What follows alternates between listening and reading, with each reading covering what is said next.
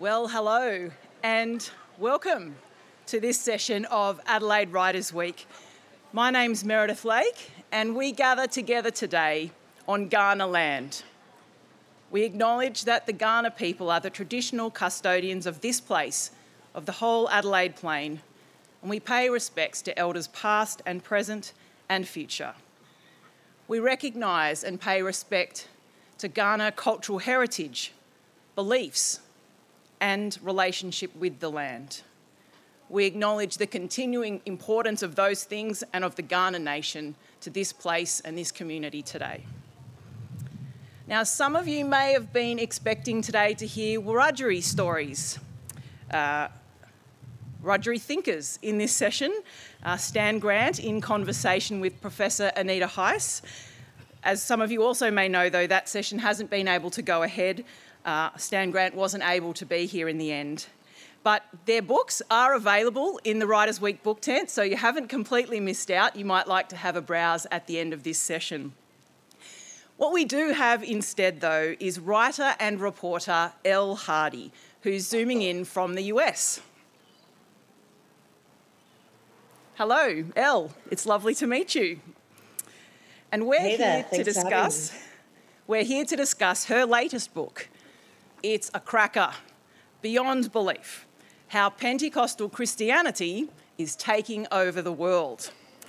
So we're going to be talking about a movement that is little over 100 years old, depending on how you narrate its history, of course, that now has an estimated following of 600 million people around the world, growing at a rate of perhaps 35,000 people every day, that is projected by 2050 to include 1 billion adherents. That will be 1 in 10 people on the face of the earth. From the lodge in Canberra to the US capital, from the campgrounds of Nigeria to the favelas of Brazil, this is a huge story and we are in for a wild ride. To keep you company, as I said, my name's Meredith Lake. If you recognise my voice, that's because you're one of those good souls that listens to ABC Radio National. I present Soul Search, and shouldn't we fund that, the national broadcaster? But I present Soul Search, which is one of the programs from the Religion and Ethics Unit that's really trying to get at the question, or the quest really, for meaning from the inside out. That's kind of a very fascinating place to roam around in. But I come to this topic, and even to that show, not as a theologian or as a religious studies expert, but with an academic background in Australian history, actually. And until leaping into broadcasting a couple of years ago, I spent most of my time writing, including a book with a trigger word in the title, and that trigger word was Bible. So it was a cultural history of the Bible in Australia. And so with that kind of backstory, I'm fascinated to meet you, Elle. You're a reporter, you're a foreign correspondent, you've published very widely for Lonely Planet, for Business Insider, for the ABC, of course, but you also have a very polarising term in the title of your book, Pentecostalism. And so I wonder how this project came about.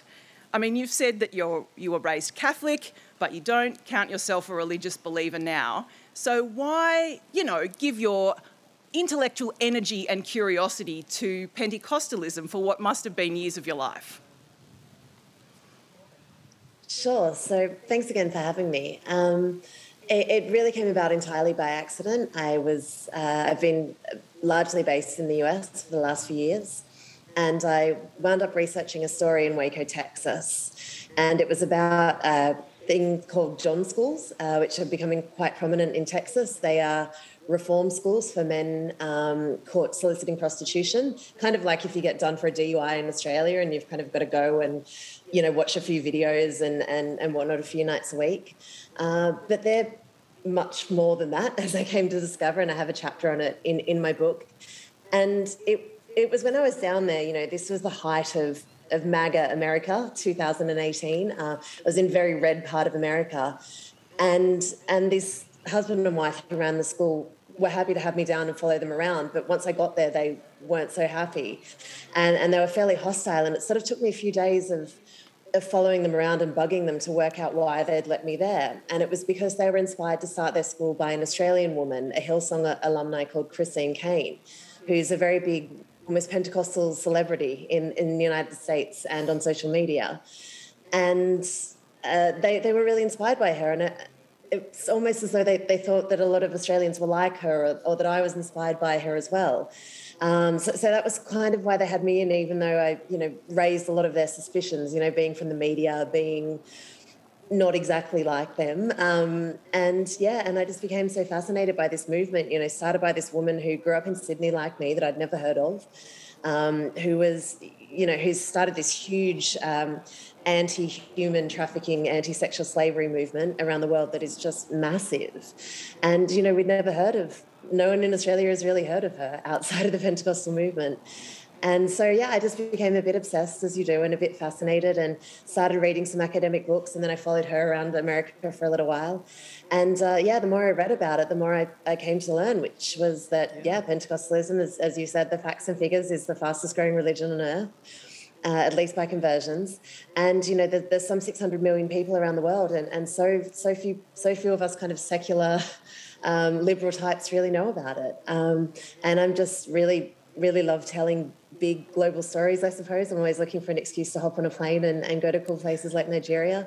So it just became something of an obsession that I began seeing everywhere. And it's a lot of work's been done by academics, and this book is really built on the back of so many great academics, but nothing's really been done in popular literature about it. So I tried to write a book that's kind of fun and engaging and just tells the story, which I think is really interesting. It's not what it seems on the surface. It's very different to what I think people tend to assume when it comes to Pentecostalism. So yeah.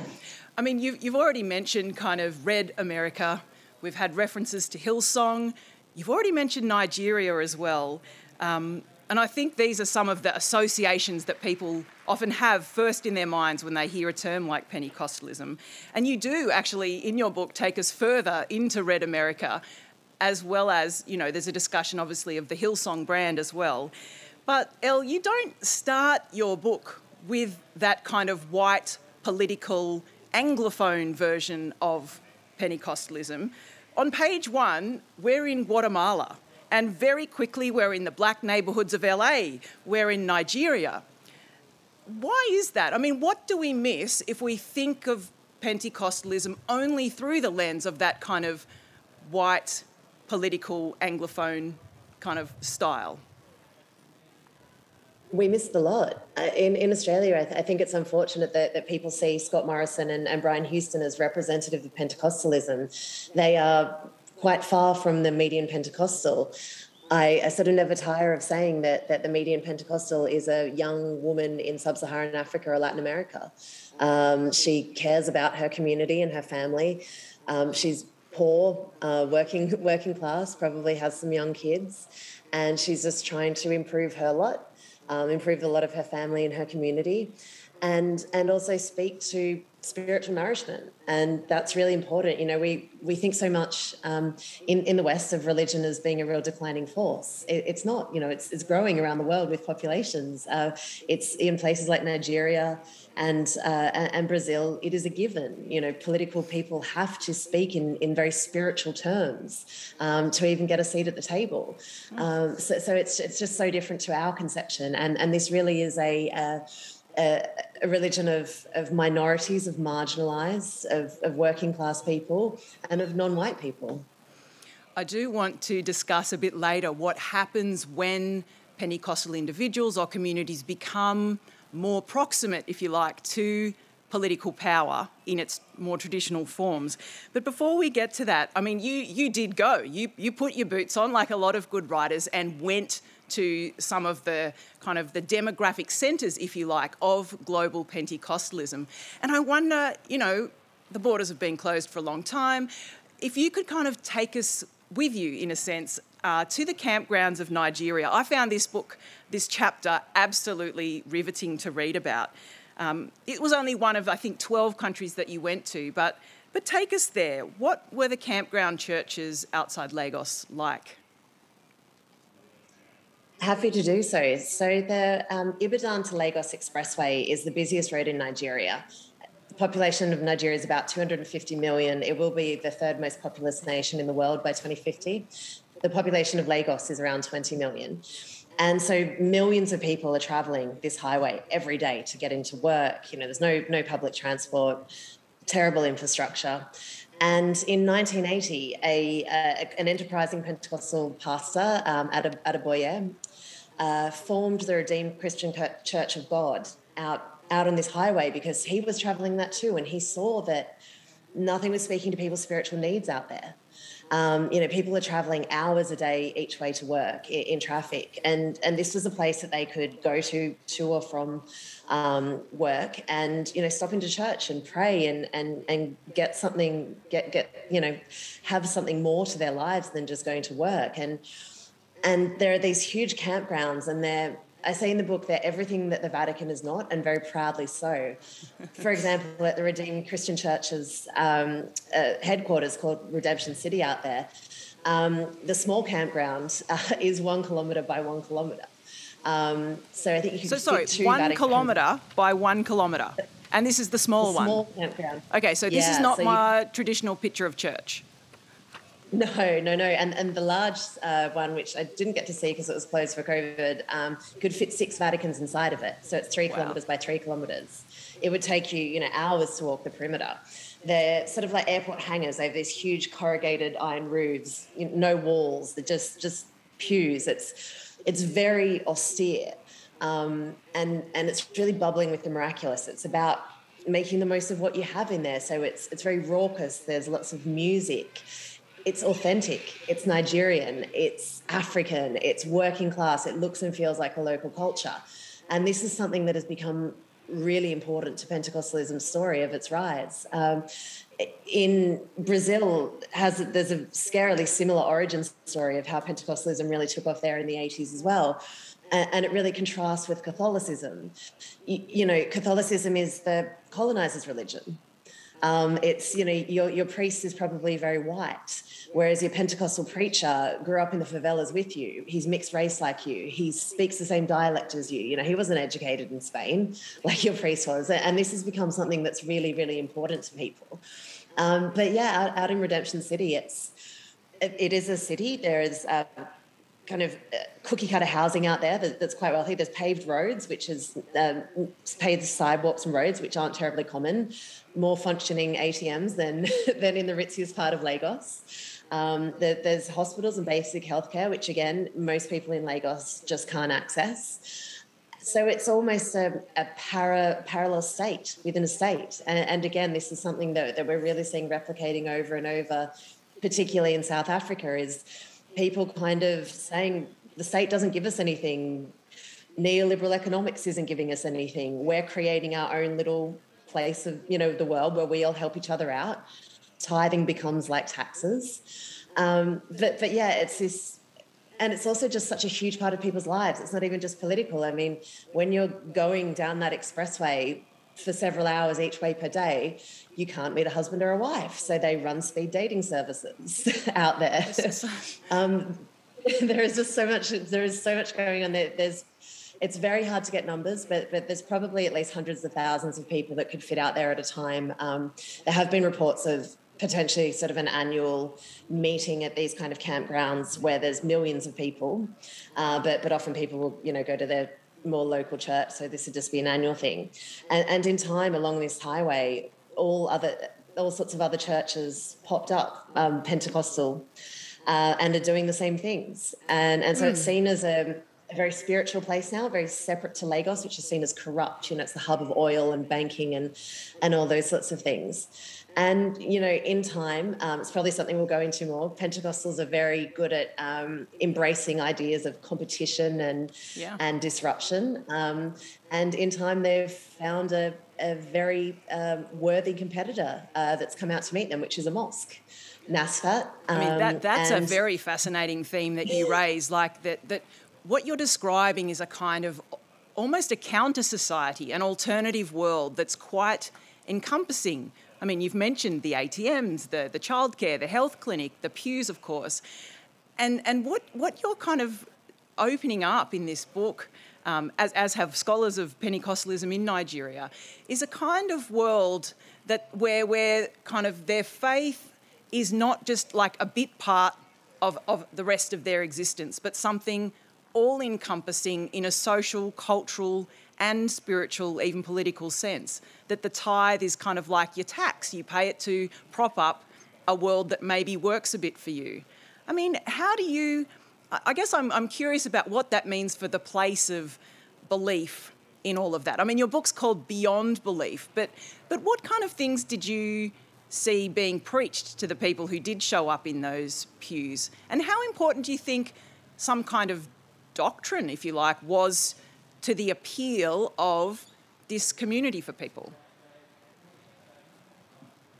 Yeah, in terms of what's being preached, Pentecostals are really keenly aware, as I mentioned, of competition, that they're operating in a marketplace of ideas, and religion's just another one of those ideas, really. They've taken on a lot of stuff that you'll hear in Silicon Valley. You know, as I've said to people, they're more likely to read an autobiography of Elon Musk than they are, you know, to read the works of Luther. And this is quite deliberate. So for one thing, you won't get the same thing preached because... people are going to different preachers. If you don't like what someone's preaching, you go down the road and you get into someone else. So they'll all have particular things. Nigerian Pentecostalism can be pretty fire and brimstone. It's very focused on health and wealth, which are probably the two key drivers to people, to Pentecostalism of people. So it's healthcare, whether by way of miracle or just by, like I said, having those kind of para state where you just have a little medical clinic. The state's not giving you that, at least your church is, and wealth through prosperity gospel, but also some semblance of a community where people kind of get by and look after each other. So that is a really important thing that we're seeing out there. And so what was the second part of your question?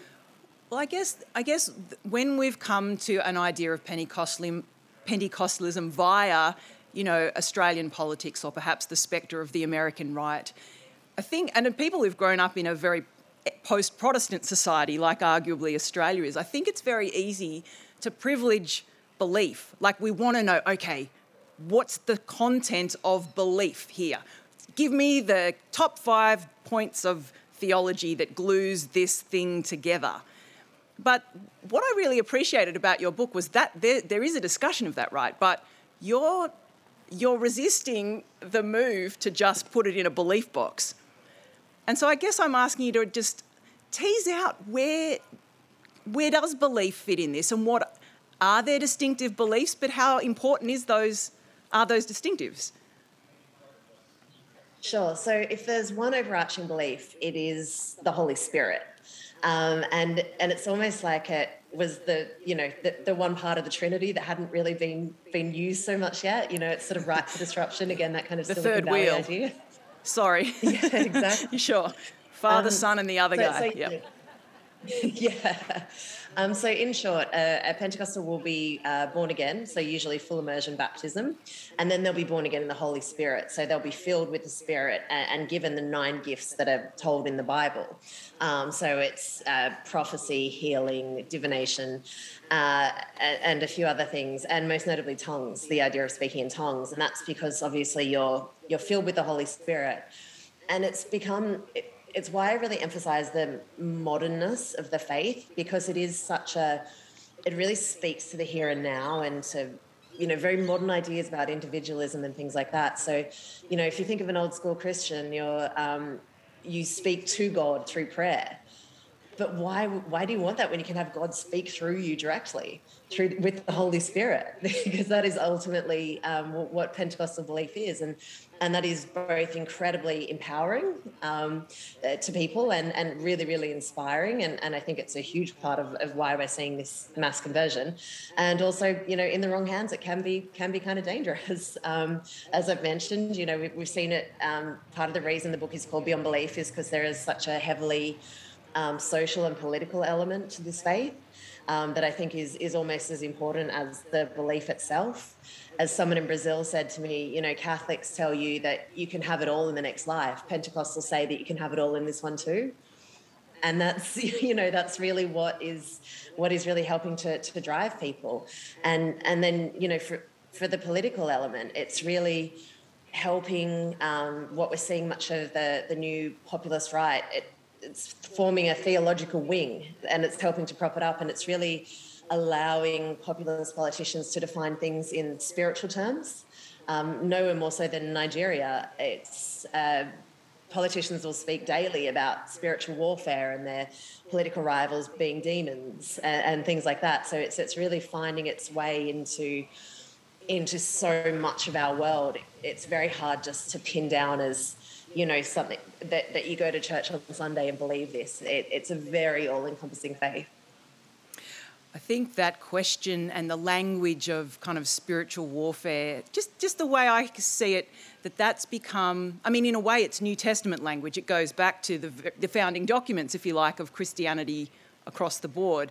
And yet kind of more recent interpretations and deployments, if you like, of that language, and the kind of conceptual architecture around that is something we're seeing a rise in that perhaps wasn't prominent so much at the very beginning of the Pentecostal movement, at least in the narrative that you tell in your book, Elle. And I wonder if you could kind of take us to that. There's a very potent origin story for Pentecostalism that's become, it's almost like the founding mythology these days of modern Pentecostalism. I wonder if you could tell us a bit of that story, because there are some characters there who, again, unsettle some of the neat stereotypes you might have about Pentecostalism today, and yet help explain what we're looking at in the world now. So could you take us to Azusa Street and to the son of freed Louisiana slaves who was so instrumental in the beginning of this movement? Sure, it's fascinating, and I decided to tell the early story. I picked out 3 characters because as this faith was being shaped, it was really each person was kind of taking it and moulding it and almost handing it on to the next person. And there were more than 3 founding figures, but I picked the 3 who I think are the most important and just really fascinating people. I love just being able to read this history and write about it. So the person who is considered the founder of Pentecostalism is a man called William J. Seymour. He was the son of freed slaves from Louisiana, about an hour or so from where I am now.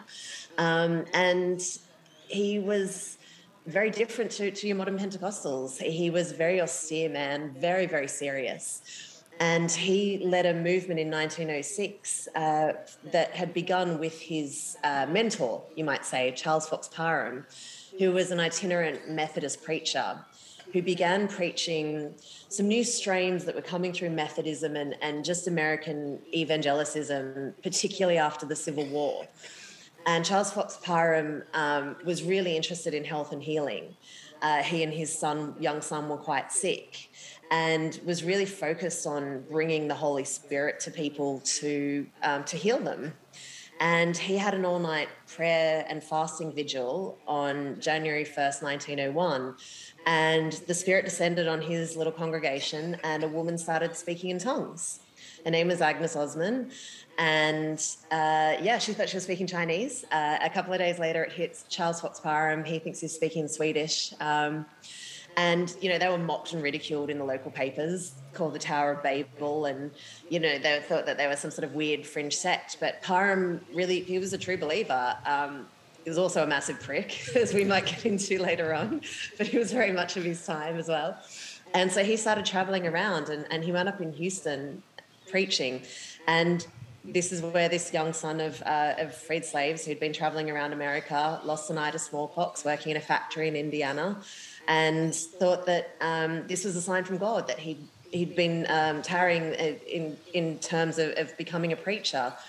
And so William J. Seymour was one of Charles Fox Parham's students, but obviously Charles Fox Parham being a white man and them being in Houston and William J. Seymour being black, Jim Crow laws at the time meant that they couldn't be in the same room to be learning together. So William J. Seymour took his tutelage out in the corridor, and then they used to go out preaching in Texas together on weekends, and Fox Parham would preach to the white people and William J. Seymour would preach to the black people.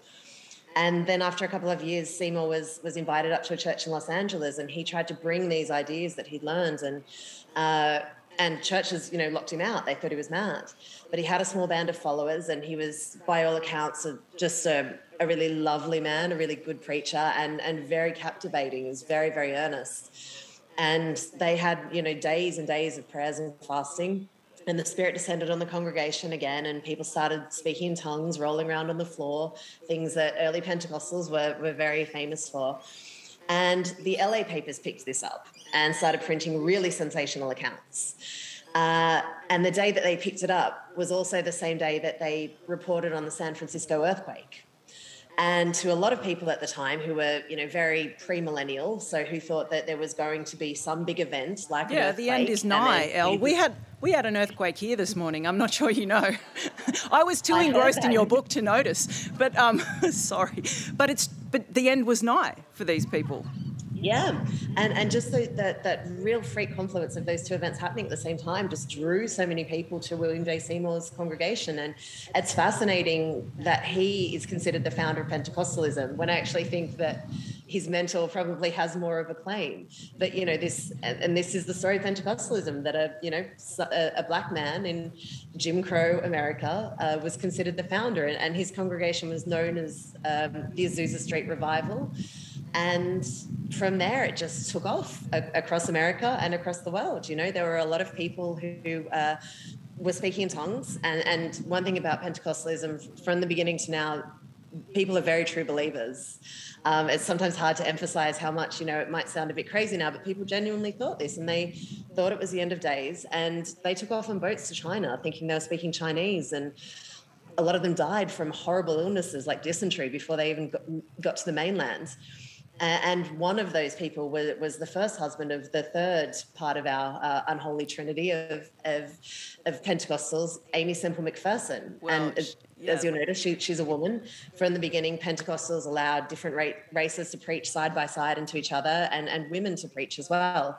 That's always very much been a part of the story. And Aimee and her young husband, went off to China, and her husband died in Hong Kong of dysentery, and she came back to America. And she really polished it up. She was sort of a proto-televangelist. Yeah, she might have been the first woman in the world to have her own radio show. It's interesting you say, because, just as the papers in LA and in San Francisco kind of published these sensational reports of what was going on in these churches, the media, I'm fascinated by this relationship to the media, because now you might say that kind of a certain kind of media savvy is one of the absolute hallmarks of kind of, say, the global Hillsong brand or any of its equivalents around the world. And it was probably, though, Aimee Semple McPherson who was one of the first to really understand and utilise the power of the popular media to really present this new idea and its new temper to a wider public. So tell me about her, because she is, I don't know how you could describe her, so I'm interested to hear. She does not fit in any box. No, not at all. Her whole life is fascinating. I say that she was sort of the daughter of a Salvation Army stage mum. She sort of had that, her mother was pushing her to the front of the church choir her entire life, and she had a very fraught relationship with her mother throughout her life.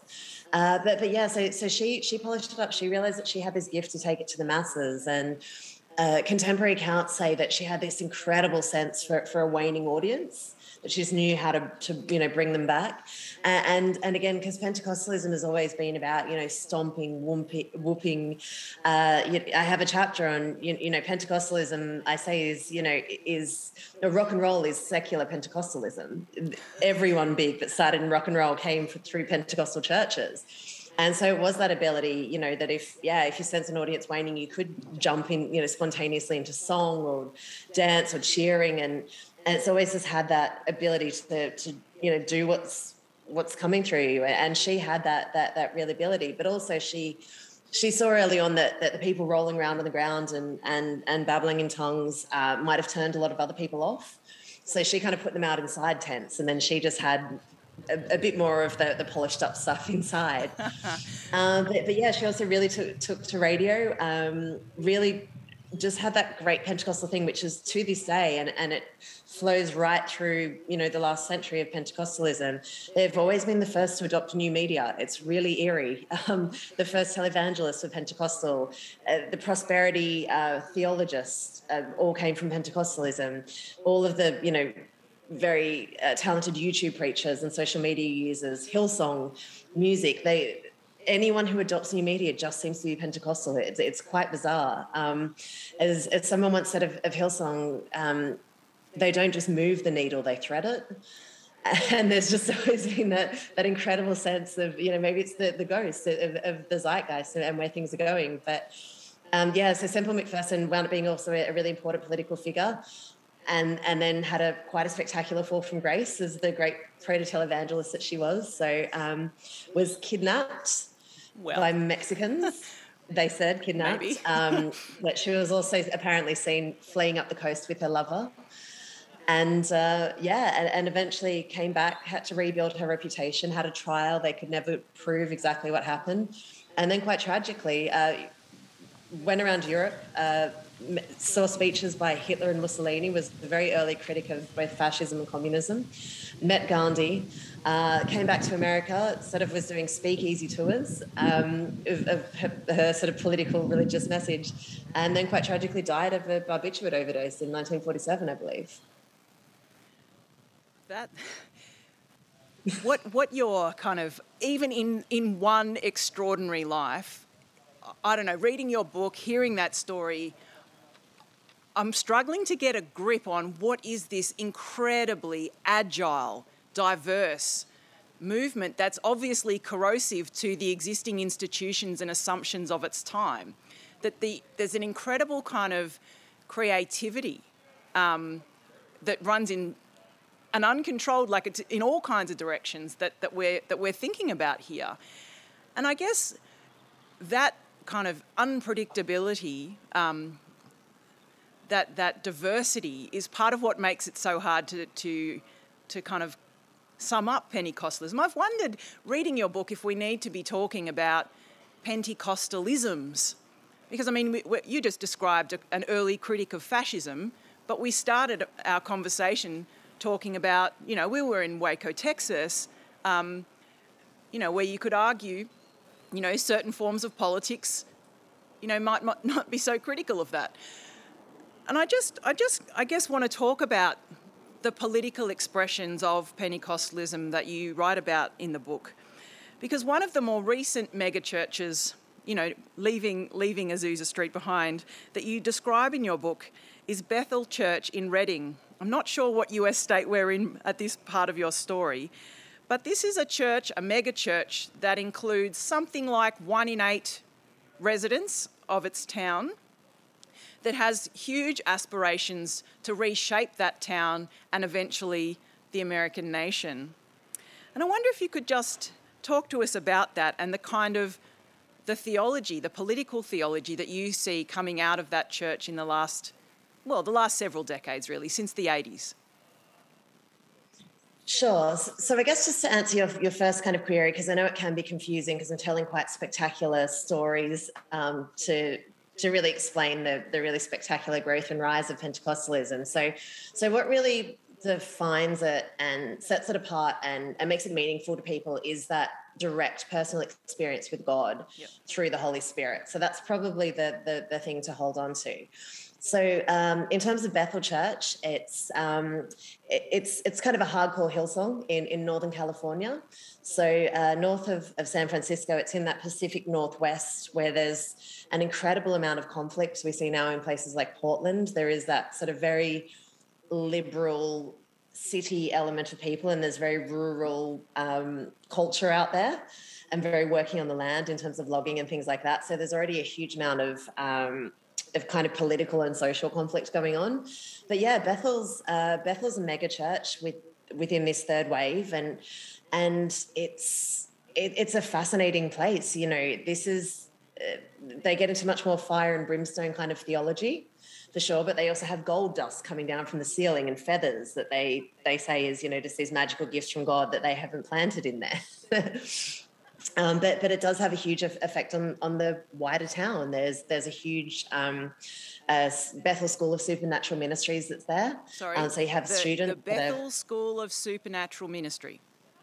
Right, yes. Got it. Sorry, keep going. So you have students running around town trying to heal people and put their hands on you, and that's a bit of a problem in town for the people who don't believe.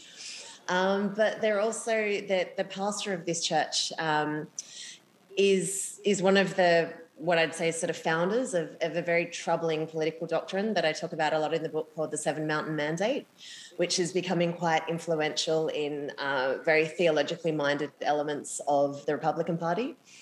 We saw people directly inspired by this that stormed the Capitol on January 6th. I get asked this question in Australia a lot. I don't think that Scott Morrison or Hillsong adhere to it at all. You know, there was one speaker once that mentioned it at a Hillsong conference in Australia, as far as I can see. So I think this is quite unique to America and to the American moment. You know, it's for a Republican Party and a radical right wing that know that they've lost the Democratic battle and the demographic battle. So it's repackaged Christian dominionism. It says that there are 7 mountains or spheres of society. So it's business, government, healthcare, media, entertainment, and there's always one that I forget, and military. Yeah, okay. Yeah, media and the arts is one of them. And education is the really big one. So when you're seeing people storming school boards and things like that at the moment in America and burning books, often very, very Seven Mountains inspired. And they say that, you know, these have been overtaken by demonic elements and that it's the believer's job is to reclaim them or reconquer those mountains. One of the other founders of Seven Mountains Mandate, Lance Wallnau, says there's no such thing as secular employment for the believer. So it's really encouraging people to do whatever they can to take back America for God. It really is just pretty straight up repackaged Christian dominionism. Yeah. So it is the kind of thing that does get, you know, Republicans and the radical right in America are very good at small stuff, at building up, you know. Democrats always want to be Obama. They always want to give the big speech kind of thing. Republicans are very good at, and people in the religious, you know, evangelical religious right, which we associate with the Republican Party, are very good at, just storming their school boards and, you know, just putting up enough people for election. And so this is something that's really come out of Bethel, even though they're not so keen to align themselves with it now because they've got a big music arm and they're meant to be a bit more... I mean, you mentioned in your book, now. You mentioned in your book, Elle, that Bethel itself, the church that in many ways nurtured this theology, or at least from which some of the key proponents and developers of this, I'd never heard of it, the Seven Mountain Mandate kind of came from, that church even split over disagreements over this this kind of political theology, as you put it, that split over the role of the supernatural. So there's kind of an internal debate, it seems to me, within churches that might be hospitable in some way to it. Even there's internal debate. But you describe the way these ideas, well, you could say they really punch above their weight in terms of the impact that they have. I mean, you were in Reading on the day of the insurrection at the Capitol. How did you read the room? And what were people there making of the event and of what this particular American form of Pentecostalism had to do with it? Sure. I mean, so look, at the time, like everyone else, I was just glued to my TV, just in disbelief that it was happening. And I think a lot of people up there were as well. But Reading is a strange place. It is... I mean, this is just my personal sense, but it felt like the most hostile place I went to in America. And, you know, I've spent a lot of time in some pretty rough places you know, where people don't want me around. But yeah, Bethel just had a real hostility to outsiders. It's a town that, you know, I say it's a company town for this church. It's emergency ward doctors. They recruited from Pentecostal conferences. That they really want to turn this place into an almost a Pentecostal heaven on earth. And so they are very politically charged. And there's some stuff that I unfortunately wasn't able to publish in the book that was difficult to verify about certain people's involvement with some not so nice groups. But I like my money and my freedom, so I don't want to get sued. Sure. So I can't say too much. But yeah, there are definitely some very hard edges coming out from some people in this church and many other churches. And yeah, on the day of January 6th, I was, watching like everyone else was as these people were storming and just kind of going, hang on, some of these guys are carrying Bibles, So went down a bit of a rabbit hole looking into some of these characters, and some other really great journalists did as well. And there were definitely people directly inspired by some of not the preacher Bill Johnson from Bethel, who helped write the book but is now trying to distance himself a little from it.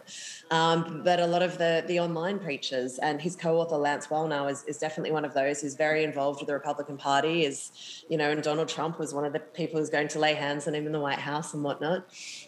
They were preaching this stuff nightly on Facebook in the pandemic. I watched it. It was quite chilling. And, I think that lockdown had a real effect on people as well, that maybe people were getting some pretty wild ideas through Facebook, and you're maybe not going to your church and discussing them with people on Sunday, and then someone is saying to you, hang on, like, just a bit of a sanity check here, this stuff's a bit insane, or this stuff's a bit dangerous.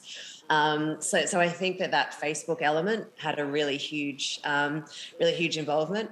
But yeah, as for the day in the town, I didn't really speak to anyone that directly who was, knew much about it or was particularly interested. But I was in the graveyard looking for another very famous practice of the Bethel Church, which is grave soaking, which is another thing that they deny but also promote, which is rolling around on graves to suck up the anointing of someone. So it might be a famous prophet that's died or someone that you loved. Bethel quite famously tried to raise from the dead a young girl a member of the choir who died a few years ago. You can look it up online. And so, yeah, I was going and hanging out in the graveyard most days to see if I could find anyone. And I actually wound up talking to one of the groundskeepers there on the day of January 6th. And I said, have you seen anyone doing this? Can you kind of give me a yell if you see anyone? He said, I've seen them doing it, but not for a while. And then he said, but, it's not in here that I'd be worrying about them. Now, Elle, there's a lot we could pick up. There's a whole book, if you're interested, available in the book tent over there for the details of these stories you're, in a way, just beginning to tell us in this hour. You mentioned the pastors who gathered around Trump to pray, and I don't know if other people, pay attention to this stuff on the internet, but I do. And Brian Houston, famous for his as the global pastor of Hillsong, was in that photograph. And I wonder, you've taken this global look at Pentecostalism or Pentecostalisms around the world right now. Have you got a sense of whether there is an Australian temper or mode of this that we see with Hillsong? Or where does the Hillsong brand and network fit in this picture that you're drawing? I mean, you've already said that, that's an American thing and it's different in Nigeria, but where would you locate an Australian Pentecostalism? I know that's a huge question, but you must have a feel for that, having taken such a big view. Yeah, so Hillsong and C3, which is another huge Hillsong-like Pentecostal brand globally, I think they've got 500 churches or something. It's very interesting. So it's churches that go into really big cities, number one. In big cities, you tend to maybe not be able to push such extreme ideas. And part of it, being really popular we're talking Sao Paulo, Cape Town, Los Angeles, New York, Moscow and Kiev. There are quite big Hillsong branches, though they might not be open at the moment. And so it tends to be a kind of friendlier kind of Pentecostalism. And I think particularly in very Pentecostal countries like South Africa and America, people will tend to go there for the lighter stuff. They might not want the fire and brimstone. So you might have grown up in a small town in Texas, you moved to Los Angeles for work, and you kind of had those end of days preachers where you were back home. You just want the music. You want to feel good about your faith. which is something that Pentecostals and Hillsong do really well. They have really good music. They say that you can, live a Christian life in a secular world. You don't have to feel bad about your faith. It can be uplifting. It can be hip hop. It's so it really gives people that. And I think part of Hillsong's success in America is that it is the Australianness is a bit exotic, but it's also moving away from traditional American evangelicism. It's saying, you don't have your red-faced Jerry Falwell screaming at you about abortion. You have a nice, friendly face and good music. And I think that is, pardon me, very important to Hillsong's rise. For example, Carl Lentz, who's the famous Hillsong preacher, Justin Bieber's preacher, who's best known as, who had the quite spectacular Fall from Grace last year. He was a preacher in New York. He went on the sort of female TV talk show, The View, and he refused to condemn abortion because Hillsong doesn't do that. Other American churches do that, and they're very keenly aware of who their audience is and that they don't want them turned off. And so I think that there is, and it comes as quite a surprise to, I think, a lot of Australians, but Hillsong is probably one of the most theologically lightweight of the Pentecostal churches, certainly the big ones. And that is very much part of the appeal. I'm conscious of the clock, Ellen, that in an audience of this size, I'm not sure if you can see us, but there's a lot of people here who I'm sure have lots of questions. You might be one of the one or two lucky people to ask yours if you head to the mic now. But, I mean, you mentioned audience, which is a telling term, I think, rather than, say, congregation or, members of a movement. But the youthfulness of the typical Pentecostal, whether that's in Australia or in New York or in, Lagos or wherever you might be, is something that I think means whatever our relationship to this movement might be, however near or far we place ourselves with it, it's likely, it already is, shaping the world that we live in and will continue to shape into the future.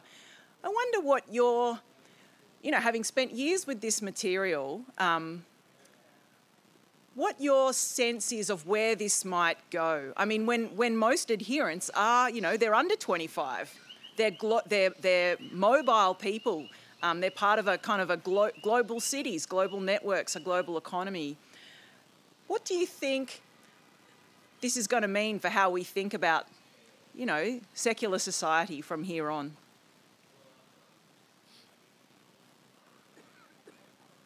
That is a very good question to which I don't know the answer. Perhaps if I could answer what I think it might mean for the faith itself. I'd love to know. Is that, because I get asked a lot, because obviously so much, we said 35,000 people a day converting and things like that. It's obviously going to reach a point where it has to start slowing down. It may have already. What I think is really interesting is that so many people are born again into this faith. What's going to happen in a generation or two when people just grow up in the faith? That they mightn't have that really powerful experience, because there's another very strong narrative of Pentecostalism of how important that born again moment is, that it's a clear demarcation of life before and after.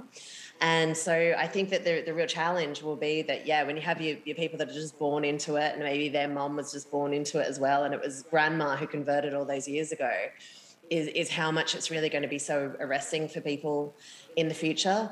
And then also just we're seeing some really interesting deviations with Pentecostalism now into, the kind of conspirituality movement. There's QAnon type churches that are very Pentecostal based. So is it just going to completely devolve away from something that looks like organized religion in the way that Pentecostalism originally did from what we would think of as organized religion itself? So I think they're the big questions. As for how it operates in a secular society, I think it's too big a question to answer broadly. It's just, it depends on the country. It depends on the look and feel.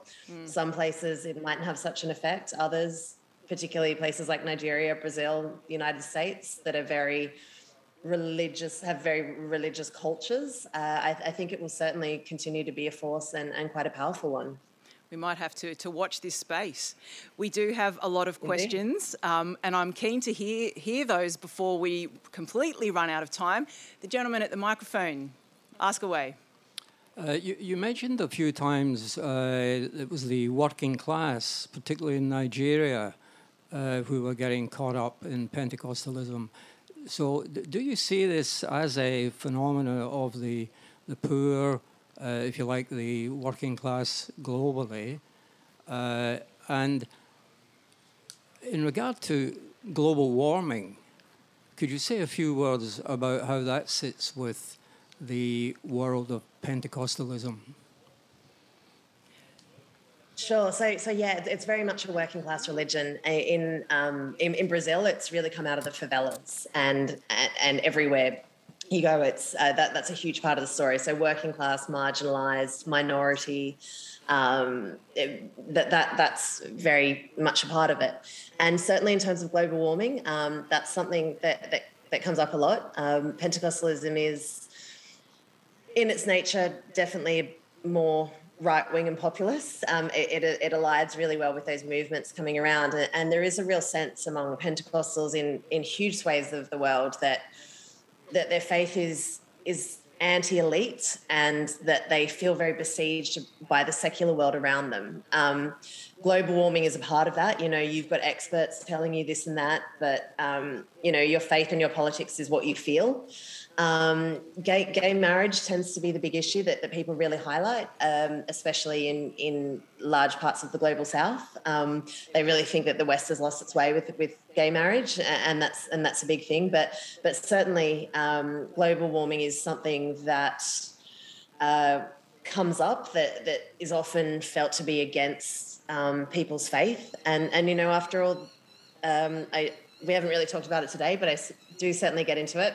Pentecostals are definitely end times guys. They really believe it. There is what I would say is almost an obsession with the state of Israel, and preparing it for, you know, that it's being prepared for the end times. So certainly, if you believe that the end times are imminent and you've got to work, you know, got to do everything ahead of Christ's return, what's a few parts per million of carbon in the atmosphere?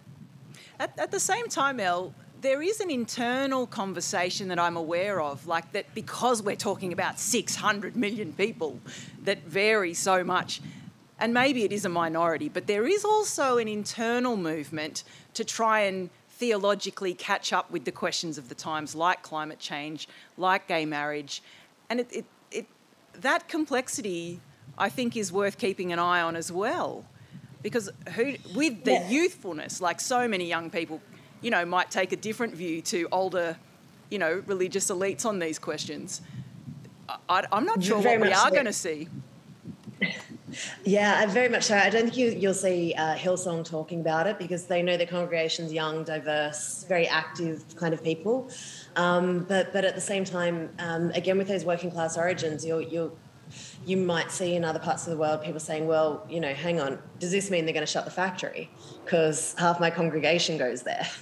So it is inextricably tied up with so many other things. So it is very hard to come up with a definitive view, and obviously a lot of stuff comes out of America. So yeah, it's incredibly complex, and trying to speak to 600 million people is just impossible. Well, you've had a question here, another question. Thank you. Thank you. And this relates to a couple of things on which you've sort of touched. We're having an election here any day now, both at the state and territory levels and at the Commonwealth federal level. And some of the people who are running for office and assert to be leaders in office are very involved in the Pentecostal church, and others who are only tangentially involved make sure that they go and visit the Pentecostal churches and are there to be seen. What do you see as the positive and negative role of Pentecostalism in politics and the role of the politicians in Pentecostalism? Sure. So in Australia, I just don't think it has that much political resonance. Hillsong has always been very careful not to get too involved. I mean, its origins are Western Sydney. These are always swing seats between Labor and Liberal. This is, you go to a Hillsong church, it is majority minority. it is, there are people, there's Indigenous people, Pacific Islands people from all over Asia and Africa and South America that form the core of these churches. So there just isn't any real overarching political view to them. And I don't think, while Scott Morrison, while his politics, I suspect his faith probably informs his values as a political leader, I just don't see him or anyone, particularly in Australian life, as overtly Pentecostal in their politics, if that makes sense. The litmus test that I always use is what would hypothetical Prime Minister Peter Dutton have done differently to Scott Morrison, or what would John Howard have done differently? As all I see in Scott Morrison is someone who is the product of 20 years of a very particular path that the Liberal Party has gone down. And I see that much more influential in his politics than his Pentecostalism. And for example, if we take another Pentecostal world leader, the former president of Tanzania, he was a hardcore Pentecostalism who brought that into all of his politics. And he believed that COVID was a spiritual sickness and that people needed to pray it out and cast out the demons. And he was prepared to die for it. And he did. He died of COVID last year while he was in office. And I just haven't seen any of these very Pentecostal ideas kind of informing anything in Australian politics. So I just don't think that there is culturally all that much resonance. Sure, people might rock up to the church, but they're probably rocking up to a lot of other churches as well. And yeah, I just don't see it as especially influential. And another thing that I kind of use as a barometer is just look at how many stories you see in the Daily Telegraph and on A Current Affair about Hillsong. They're absolutely always going in, really battering them about the money and the scandals and things like that. So I think that culturally Hillsong is still not popular in Australia. It is still something that people are very suspicious of. So I don't think that there is, at this point in time, a huge alignment between politics and Pentecostalism. But obviously, all of these things are open to change. I just don't see it at the moment. I think we have time for one more. Thank you. And thanks for a really interesting discussion. I'd like to know if, when you had a look at the origins of the church, you had a look at the role of this scandalous evangelist, this Scottish Australian John Alexander Dowie, who set up, faith healing in Australia. He trained partly in Scotland and South Australia. He practiced here and then set up the Free Christian Church. And Bethlesham was the title of the church in Victoria, and basically got ousted because of a scandal, and then set up Zion, the community in Illinois. And he was very influential in terms of the religion, it would seem, and is sometimes attributed to being the founder of Pentecostalism. I'm interested in it because my great-great-grandmother was married to the head of the church in Victoria, and he was a very scandalous person as well. Yeah, no, that's great. He's I touch on him briefly in the book. I didn't get to write as much about him as I would have liked to. But yeah, he's Adelaide's own John Alexander Dowie. Grew up in Scotland. And yeah, when he went to America, he was involved in some of the circles that Amy Semple McPherson was. And Zion City was sort of set up as this sort of Pentecostal utopia. And it was called, just have to get the exact quote here, Zion City was called a carefully devised large-scale platform for securities fraud. So the town went bust pretty quickly, and there was some really influential and pretty nasty early Pentecostal figures that were out there, including a very prominent flat earther who accused Charles Fox Parham of sodomy and brought about his downfall. But that's another thing. And yes, some disciples of Dowie, I believe, also went out to South Africa and really helped found Pentecostalism there. And I have a chapter on South Africa in the book, and it's a very syncretic religion out there. It's very looks and feels like local beliefs, and there's also sort of an African Zionist church that I believe has some connections to the stuff that Dowie was preaching. But yeah, thanks for bringing him up. He's a super interesting character, and you've reminded me that I need to go back and maybe read and write a bit more on him, because he's a fascinating figure. Well, I think we've had a glimpse this hour of just how little we should be satisfied with like a soundbite when it comes to Pentecostalism. This is a huge story, as I said at the outset. The characters, the places, the ideas, the political implications are absolutely enormous. Elle, it's been wonderful to have your company this hour. I've been enthralled. Your book goes even deeper. There's a whole world out there of kind of Pentecostal history for people who want to dive in. But Beyond Belief is your book. It's just come out here in Australia. It's available over in the book tent. Congratulations on an epic, epic story.